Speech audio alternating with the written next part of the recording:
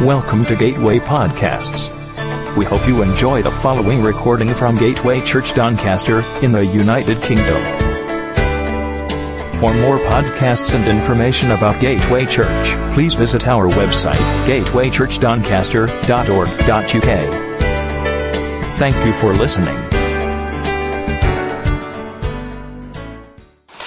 Those of you who come regularly will know that we've been following a series working our way through the book of Acts. And last week we looked at Paul's second missionary journey. And this week we're going to look at his third one. Now, some of you will remember that on his second missionary journey, on his way home, Paul travelled through Ephesus. And they wanted him to stay longer, but he was obviously feeling the need to get home to his own bed because he said he couldn't stop, and it said that they begged him to come back. Well, today we're going to look at him keeping that promise and taking the gospel into Ephesus. So I'm going to read from Acts 18 verse 23 on into the beginning of Acts 19. After spending some time in Antioch, Paul set out from there and travelled from place to place throughout the region of Galatia and Phrygia, strengthening all the disciples. Meanwhile, a Jew named Apollos, a native of Alexandria, came to Ephesus. He was a learned man with a thorough knowledge of the scriptures, and he had been instructed in the way of the Lord, and he spoke with great fervour and taught about Jesus accurately, although he knew only the baptism of John. He began to speak boldly in the synagogue. When Priscilla and Aquila heard him, they invited him to their home and explained to him the way of God more adequately. When Apollos wanted to go to Achaia, the brothers encouraged him and wrote to the disciples there to welcome him. On arriving, he was a great help to those who by grace had believed, for he vigorously refuted the Jews in public debate, proving from Scripture that Jesus was the Christ. While Apollos was at Corinth, Paul took the road through the interior and arrived at Ephesus. There he found some disciples and asked them, "Did you receive the Holy Spirit when you believed?" They answered, "No, we haven't even heard there is a Holy Spirit." So Paul asked, "Then what baptism did you receive?" "John's baptism," they replied. Paul said, "John's baptism was a baptism of repentance. He told the people to believe in the one coming after him, that is Jesus." On hearing this, they were baptized into the name of the Lord Jesus. And when Paul placed his hands on them, the Holy Spirit came on them, and they spoke in tongues and prophesied. There were about 12 men in all. Now, I didn't know that when I planned this, that today we were going to have 6 baptisms. So isn't it great? But since we'd last looked at this, Paul has been travelling around that region in southern Turkey where he has already preached the gospel and where he has already planted churches. And what he's doing is he's going round encouraging the believers. And doubtless Ephesus was on his mind because they had implored him to return. But in the meantime, this other believer, Apollos, has come to Ephesus and started to proclaim the gospel. Now, it says he was speaking boldly, and he was obviously very passionate and very persuasive because it says, it makes it clear that there were other believers there. But he hadn't taken on board the whole wonder of the gospel. He'd understood about Jesus, he'd understood about the need for repentance, but for some reason he hadn't been taught the rest. So in fact, he was only preaching a cut-down version of the gospel. And we can see this because it says Priscilla and Aquila actually taught him the rest. So when Paul arrives in town, he finds believers, but who hadn't been filled with the Holy Spirit. Now, to try and put this in context, I was struggling to find an illustration. But it would be like a man who needs to cut his grass, and he's given the wherewithal to do it. He's given a lawnmower, one that you push up and down. I know they're a little bit, the old era, but I can certainly remember them. And looking around the room, I think most people here are of an age to remember lawnmowers that didn't plug in. Yeah? So, he has this lawnmower. But he's trying to do the work himself. It's a bit like being under the law. He has the ability to cut the grass, but it's a lot of hard work. And then a friend very generously gives him a petrol one. But they don't give him any petrol or show him how to start it. And now he has the potential to have the work done for him, or at least the hard bit, because the engine will do the work. All he has to do is guide it. But actually, with no petrol and no power, he's still having to push it himself. It's still his same energy that he's putting into it to make any progress. The answer is to fill the tank with petrol and start the engine. And then the work becomes so much easier. It just needs a guiding hand. And this is where these guys were at. They'd heard about Jesus, they'd heard about the ability to save, but they didn't have the petrol in their tank. And that's the situation that as we read on, we find Paul soon remedies. Because he says, what baptism did you receive? John's baptism.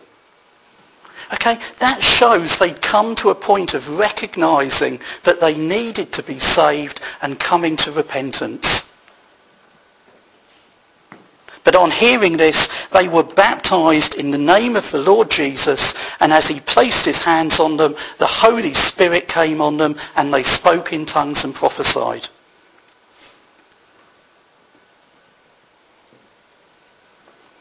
Just as an aside, this account diminishes an argument that we sometimes hear very clearly. Those who say that the baptism in the Holy Spirit is not something separate from salvation.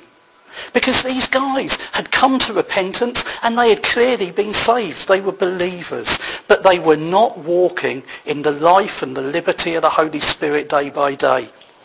Now I agree, some people can be saved and receive the Holy Spirit at the same time.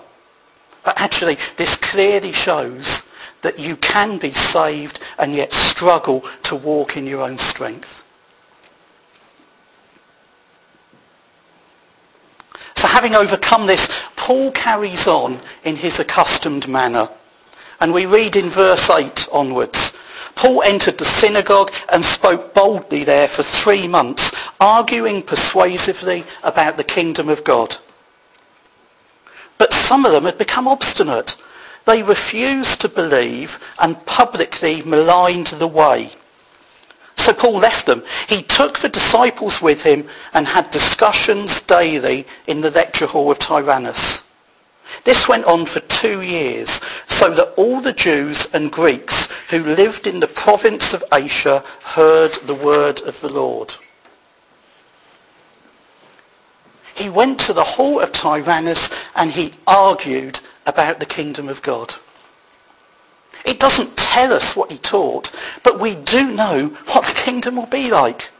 Because we see glimpses of it today. And we're reassured when we look in the book of Revelation. If you look in chapter 21 verse 4, it says, he will wipe every tear from their eyes. Not every ear, I'm sorry about that. He will wipe every tear from their eyes. there will be no more death, or mourning, or crying, or pain, for the old order of things has passed away. It's going to be a place where God's justice will be restored, where wickedness will have no place, but instead where there's God's love and grace and mercy, and where his righteousness will prevail. But the Jews in Ephesus had become hardened to the gospel. It says they even started to speak badly about the believers. And so once again, Paul concentrates instead on the Gentiles. He moves out of the synagogue and into the hall of Tyrannus. That's the lecture theatre of one of the philosophers in town, where they used to have debates and lectures each day. And what he did was he gathered those who wanted to learn more without facing the constant opposition from the Jews. And he did this over an extended period. It says he stayed there for 2 years. And as a result, it says everyone in the whole province of Asia heard the word. That's because people would come to Ephesus, to the hall of Tyrannus, and then they would go out fired up and share the gospel throughout the whole region. He spent 2 years teaching those who were believers. And look at the dividends it paid. The whole of the province of Asia heard the gospel. And then in verse 11 it says, God did extraordinary miracles through Paul, so that even handkerchiefs and aprons that had touched him were taken to the sick, and their illnesses were cured, and evil spirits left them. Now, when I read this passage, I'm always fascinated by Luke's choice of words. He doesn't just refer to God performing miracles. He talks about extraordinary miracles. Well, if by definition a miracle is a temporary overturning of the natural order of things, when is a miracle anything other than extraordinary? When is it the norm? Yet he refers to extraordinary miracles. What he means is they were out of his experience, even having seen what God was doing through the believers and through Jesus elsewhere. Handkerchiefs and aprons took on a healing power of their own once Paul had prayed over them. Now, we mustn't get the wrong end of this. We mustn't be obsessed with the handkerchiefs. Because what this is showing is that healing is a sovereign act of God. And he will choose to do it however he pleases. And sometimes we will be the agents of that. But it wasn't the aprons themselves that had the significance. It was God showing his power. God once more had stepped outside of that box they'd put him in their thinking, and he was doing something new. You know, we need to recognise that we cannot and we must not try to constrain how and when God chooses to work. And sometimes when we see God at work, it will come in direct opposition to our rational thinking. Sometimes it will actually come in a way that insults our intellect. And we'll say, how can that be something of God? And yet, if you look through it, at the core of what's going on, that will be what it is. God has a way of seeing things very different to us, and certainly quite outside of any rules we might like to make. And we need to remember that before decrying other churches or ministries. They might shout a lot. They might look like a bit of a showman. They might have become well accustomed to handling the media, or they might seem offensive to us in other ways. But the question, and the only question is this God at work?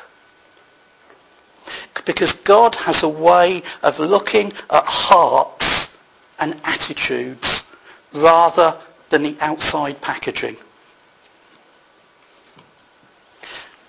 Listen to this account of one of my heroes. A guy called Smith Wigglesworth, who grew up not far from here. During a Sunday afternoon service at the church, a man on a hospital trolley was wheeled in accompanied by a doctor. The man had stomach cancer and was near death. When the time came to pray for the sick, he was wheeled up to the platform on his trolley. When Wigglesworth got to the man in the healing line, he asked the doctor, "What's up?" The doctor explained that the man was dying of cancer. Wigglesworth inquired where the cancer was, and when the doctor explained to him the man's condition, he wound his hand up almost showman-like and plunged it forcibly into the man's stomach. Now just reflect on that for a moment. Man dying, hospital trolley. He wound up his arm, showman-like, and plunged it into the man's stomach. The man promptly died. And his hands slipped off the trolley and dangled limply at the sides. Panic-stricken, the doctor screamed, "You've killed him! You've killed him! The family's going to sue you!" Completely unperturbed, Wigglesworth calmly replied, "He's healed," and moved on to the next person. About 10 minutes later, can you imagine those 10 minutes? Yeah? He's dead. All right? And Wigglesworth just said, "He's healed," and moved on. Okay? About 10 minutes later, the man came back to life, got off his trolley, and walked down the prayer line in his hospital gown with his hands raised. I hope it was a long gown. Okay? Praising God. When the man told Wigglesworth he was completely healed, Wigglesworth, betraying no surprise, replied simply, "Well, praise God for it," and carried on praying for people. Now, does that fit in our normal thinking about healing? But was God at the heart of that? Don't you love it? The manner was so unorthodox. But look at Wigglesworth's heart. He didn't want to take any of the glory away from God. So actually, when the man said he'd been healed, he said, "Well, praise God for that." Do you want to hear another one? Does it build your faith? Okay. When he was visiting Belfast in 1926, he was approached by a man who pleaded that he come to pray for his wife who was dying. And then the account starts. "When I got into the room, I saw there was no hope. As far as human aid was concerned anyway, the woman was suffering from a tumour and it had sapped her life away. She would not live out one day. I said to her, 'Do you want to live?' She couldn't speak, but she just moved her finger. I said, 'In the name of Jesus,' and I poured on the oil. Mr. Fisher was with me, and he said, 'She's gone.' He was scared. I've never seen a man so frightened in my life. He said, 'What shall we do?' Now I'd said, 'Lift your finger.' You may think what I did was one of the most absurd things to do, but I did it. I reached over to the bed and pulled her out. Carrying her across the room, I put her up against the wardrobe. I held her there. I said, in the name of Jesus, death come out of her. And like a fallen tree, leaf after leaf, her body began moving. Instead of lifeless, her feet touched the floor. In Jesus' name, walk, I said. And she did. Back to bed. Is it orthodox? Sorry? They're in giggles. Yeah, I know. Does it offend the intellect? Does it somehow feel wrong? Yet is God at the very heart of what's going on? Then what's wrong is our thinking. And we need to be careful of that. Anyway, getting back to the passage. It amazes me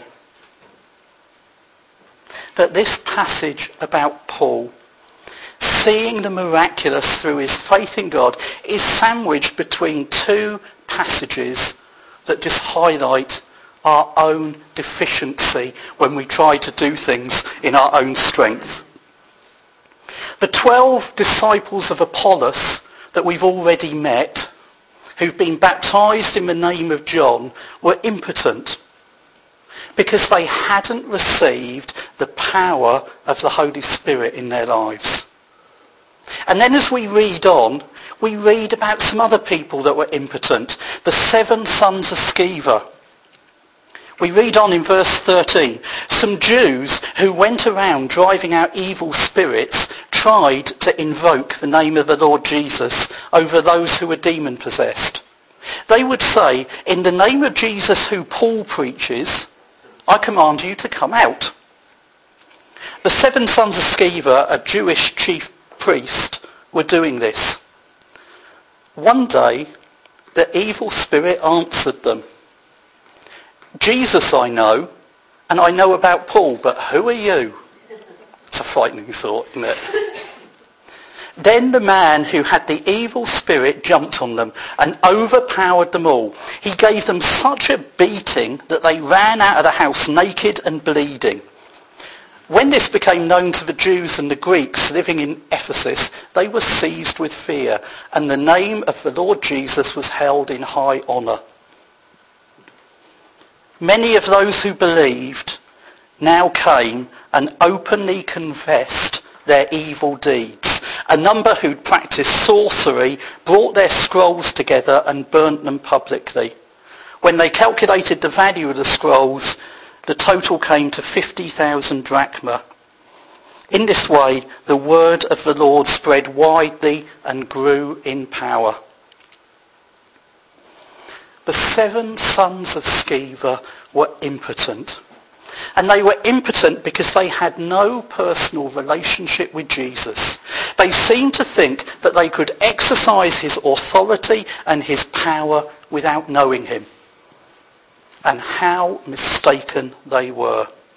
But the same is true today. Some think that they will gain part of Christ's inheritance without ever really knowing him. And that's made clear in Matthew 7, where it says, many will say to me on that day, Lord, Lord, did we not prophesy in your name and in your name drive out demons and perform many miracles? Then I will tell them plainly, I never knew you. Away from me, evildoers. It's a sobering thought, isn't it? That there are some who profess to follow Jesus and do miracles in his name who have no living relationship with Christ. And then, as we read on through the passage, we find that, as we've seen time and time again, when the gospel is proclaimed, opposition starts to mount. This time it's fueled by the silversmiths. They're losing business because Paul is in a centre of idolatry and is speaking out against it. No one is buying statues of the gods. And I mean, we have to see their complaint as a testimony to the success of Paul's work. It says in verse 26, "And you see and hear how this fellow Paul has convinced and led astray large numbers of people here in Ephesus and in practically the whole province of Asia. He says that man-made gods are no gods at all." The city is in uproar. They storm the hall of Tyrannus. Now, Paul's reaction was he wanted to go down and argue with them. But his friends begged him not to, and common sense actually prevailed, and the uproar died down. But Paul decided it was time to move on. And we read in verse 1 of the following chapter, "When the uproar had ended, Paul sent for the disciples, and after encouraging them said goodbye and set out for Macedonia. He travelled through that area, speaking many words of encouragement to the people, and finally arrived in Greece, where he stayed 3 months. Because the Jews made a plot against him, just as he was about to sail for Syria, he decided to go back through Macedonia." And then it lists his travel companions, and it says, "These men went on ahead and waited for us at Troas. But we sailed from Philippi after the Feast of Unleavened Bread, and 5 days later joined the others at Troas, where we stayed 7 days." And in Troas, things are not normal in Troas. In fact, wherever Paul goes, things are not normal. In fact, one of my favourite accounts of Paul's preaching happens in Troas. You'll find it starting in verse 7. "On the first day of the week we came together to break bread. Paul spoke to the people, and because he intended to leave the next day, kept on talking till about midnight." We could manage that this afternoon if you want. With 6 baptisms and other bits and pieces, I reckon we could hit midnight if we try hard. And Melk's preaching. How long are you preaching for this afternoon? 40 minutes. 40? Yeah. Okay. Yeah, can we come for breakfast? He kept on talking until midnight. There were many lamps in the upstairs room where we were meeting. Seated in a window was a young man named Eutychus, who was sinking into a deep sleep as Paul talked on and on. Do you know that feeling? Yeah? When he was sound asleep, he fell to the ground from the 3rd story and was picked up dead. Paul went down, threw himself on the young man, and put his arms around him. "Don't be alarmed," he said. "He's alive."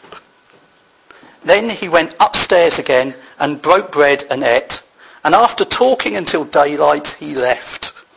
The people took the young man home alive and were greatly comforted. It's good, isn't it? If it isn't bad enough he's fallen out of a 3rd floor window, Paul goes down and jumps on him. Anyway, I'll leave that one with you. Well, yeah. He's obviously keen that people should see the power of God at work. From Troas, Paul and his companions make their way back to Jerusalem and meet up with the Ephesian elders again en route. It says in verse 16, Paul had decided to sail past Ephesus to avoid spending time in the province of Asia because he was in a hurry to reach Jerusalem, if possible by the day of Pentecost. From Miletus, Paul sent to Ephesus for the elders of the church. Now, this was the last time Paul would meet with those elders. And what he does is he reminds them of the main thrust of his ministry over the 2 years that he served them there. In verse 18 it says, when they arrived he said to them, "You know how I lived the whole time I was with you, from the first day I came into the province of Asia. I've served the Lord with great humility and with tears, although I was severely tested by the plots of the Jews. You will know I have not hesitated to preach anything that would be helpful to you, but have taught you publicly and from house to house.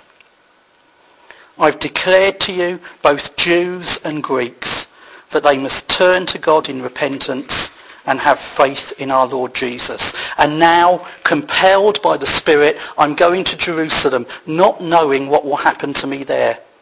I only know that in every city the Holy Spirit warns me that prison and hardships are facing me.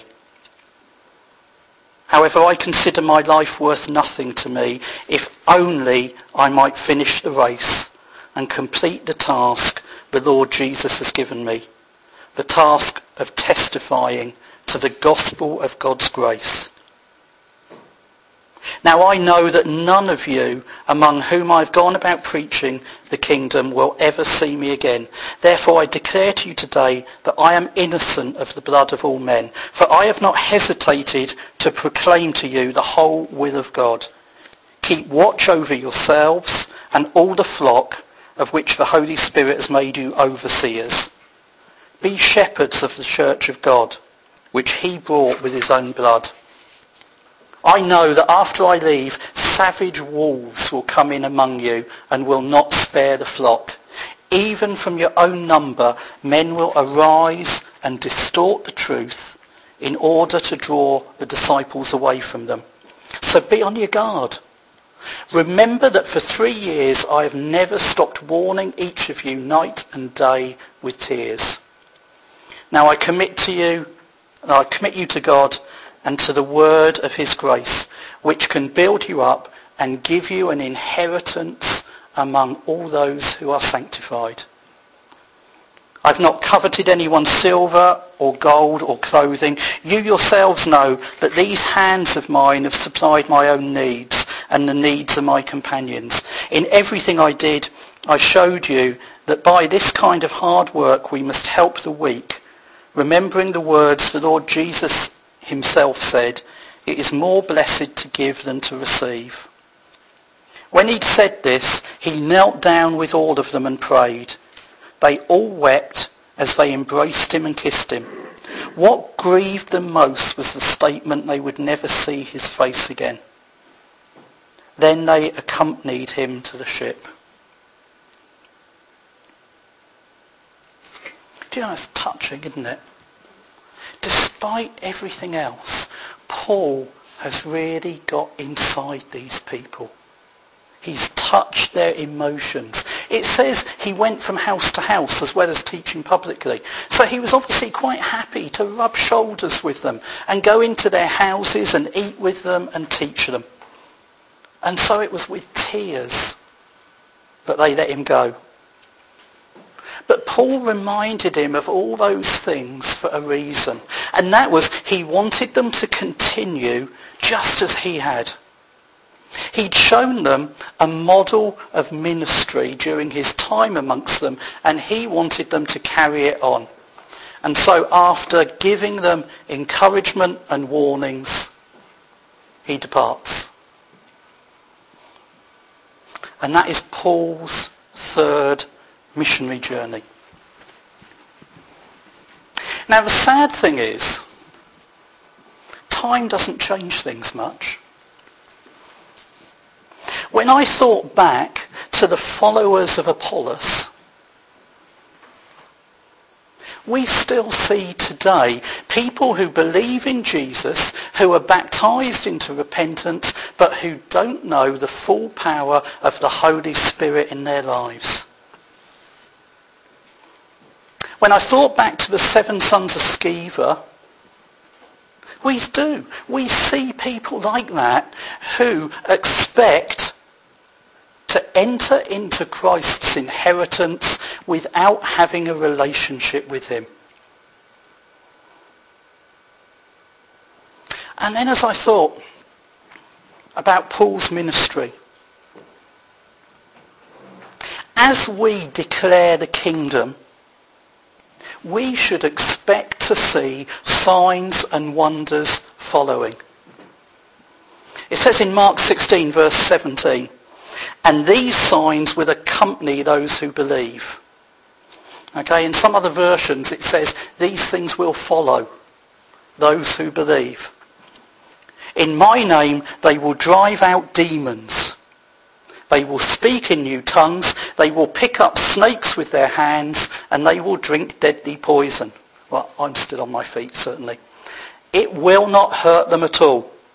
They will place their hands on sick people, and they will get well.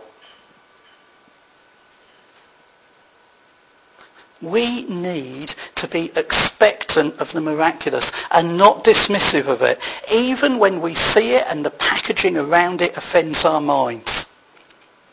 Remember, God looks at our hearts and not the packaging. I just want to bring a simple challenge this morning. Are you like the followers of Apollos? Do you believe in Jesus but not see the power of the Holy Spirit fully released in your life? Because if so, get some prayer this morning. Are you like one of the 7 sons of Sceva? Are you expecting an inheritance but actually haven't come to a point of faith in Jesus and maintain a personal relationship with him?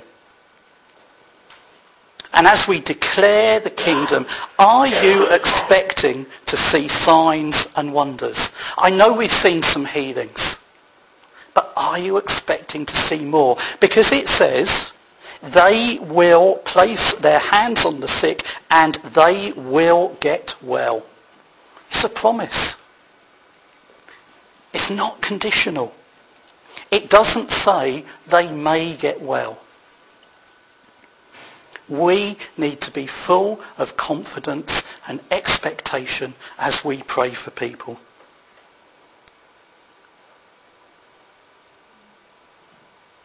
I just want to say to you, we have baptisms this afternoon. Are we expecting the power of God to be manifest amongst us, even though we have non-believers amongst us? Are we expecting there to be opportunities to pray for the sick, even though we've gathered to see people baptised? If Mel and Gerard turn up this afternoon, because I know they were hoping to, are we going to have the confidence to offer to pray for their son? Because it says, if we lay hands on the sick, they will get well. There's a famous quote from John Wimber. When he was asked why it was that some people he prayed for didn't get well, he simply answered that if he prayed for no one would get well. And I think that's a wonderful testimony and a real insight. We may not be seeing the full power of the kingdom yet, but if we don't take the initiative and do these things, we will never see it. If we want to see it breaking through in our day and age, we need to be walking in faith and doing something about it. I just want to ask you to stand. Let's pray.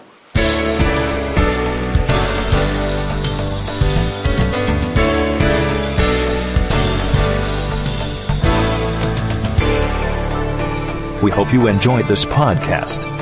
Don't forget to visit gatewaychurchdoncaster.org.uk.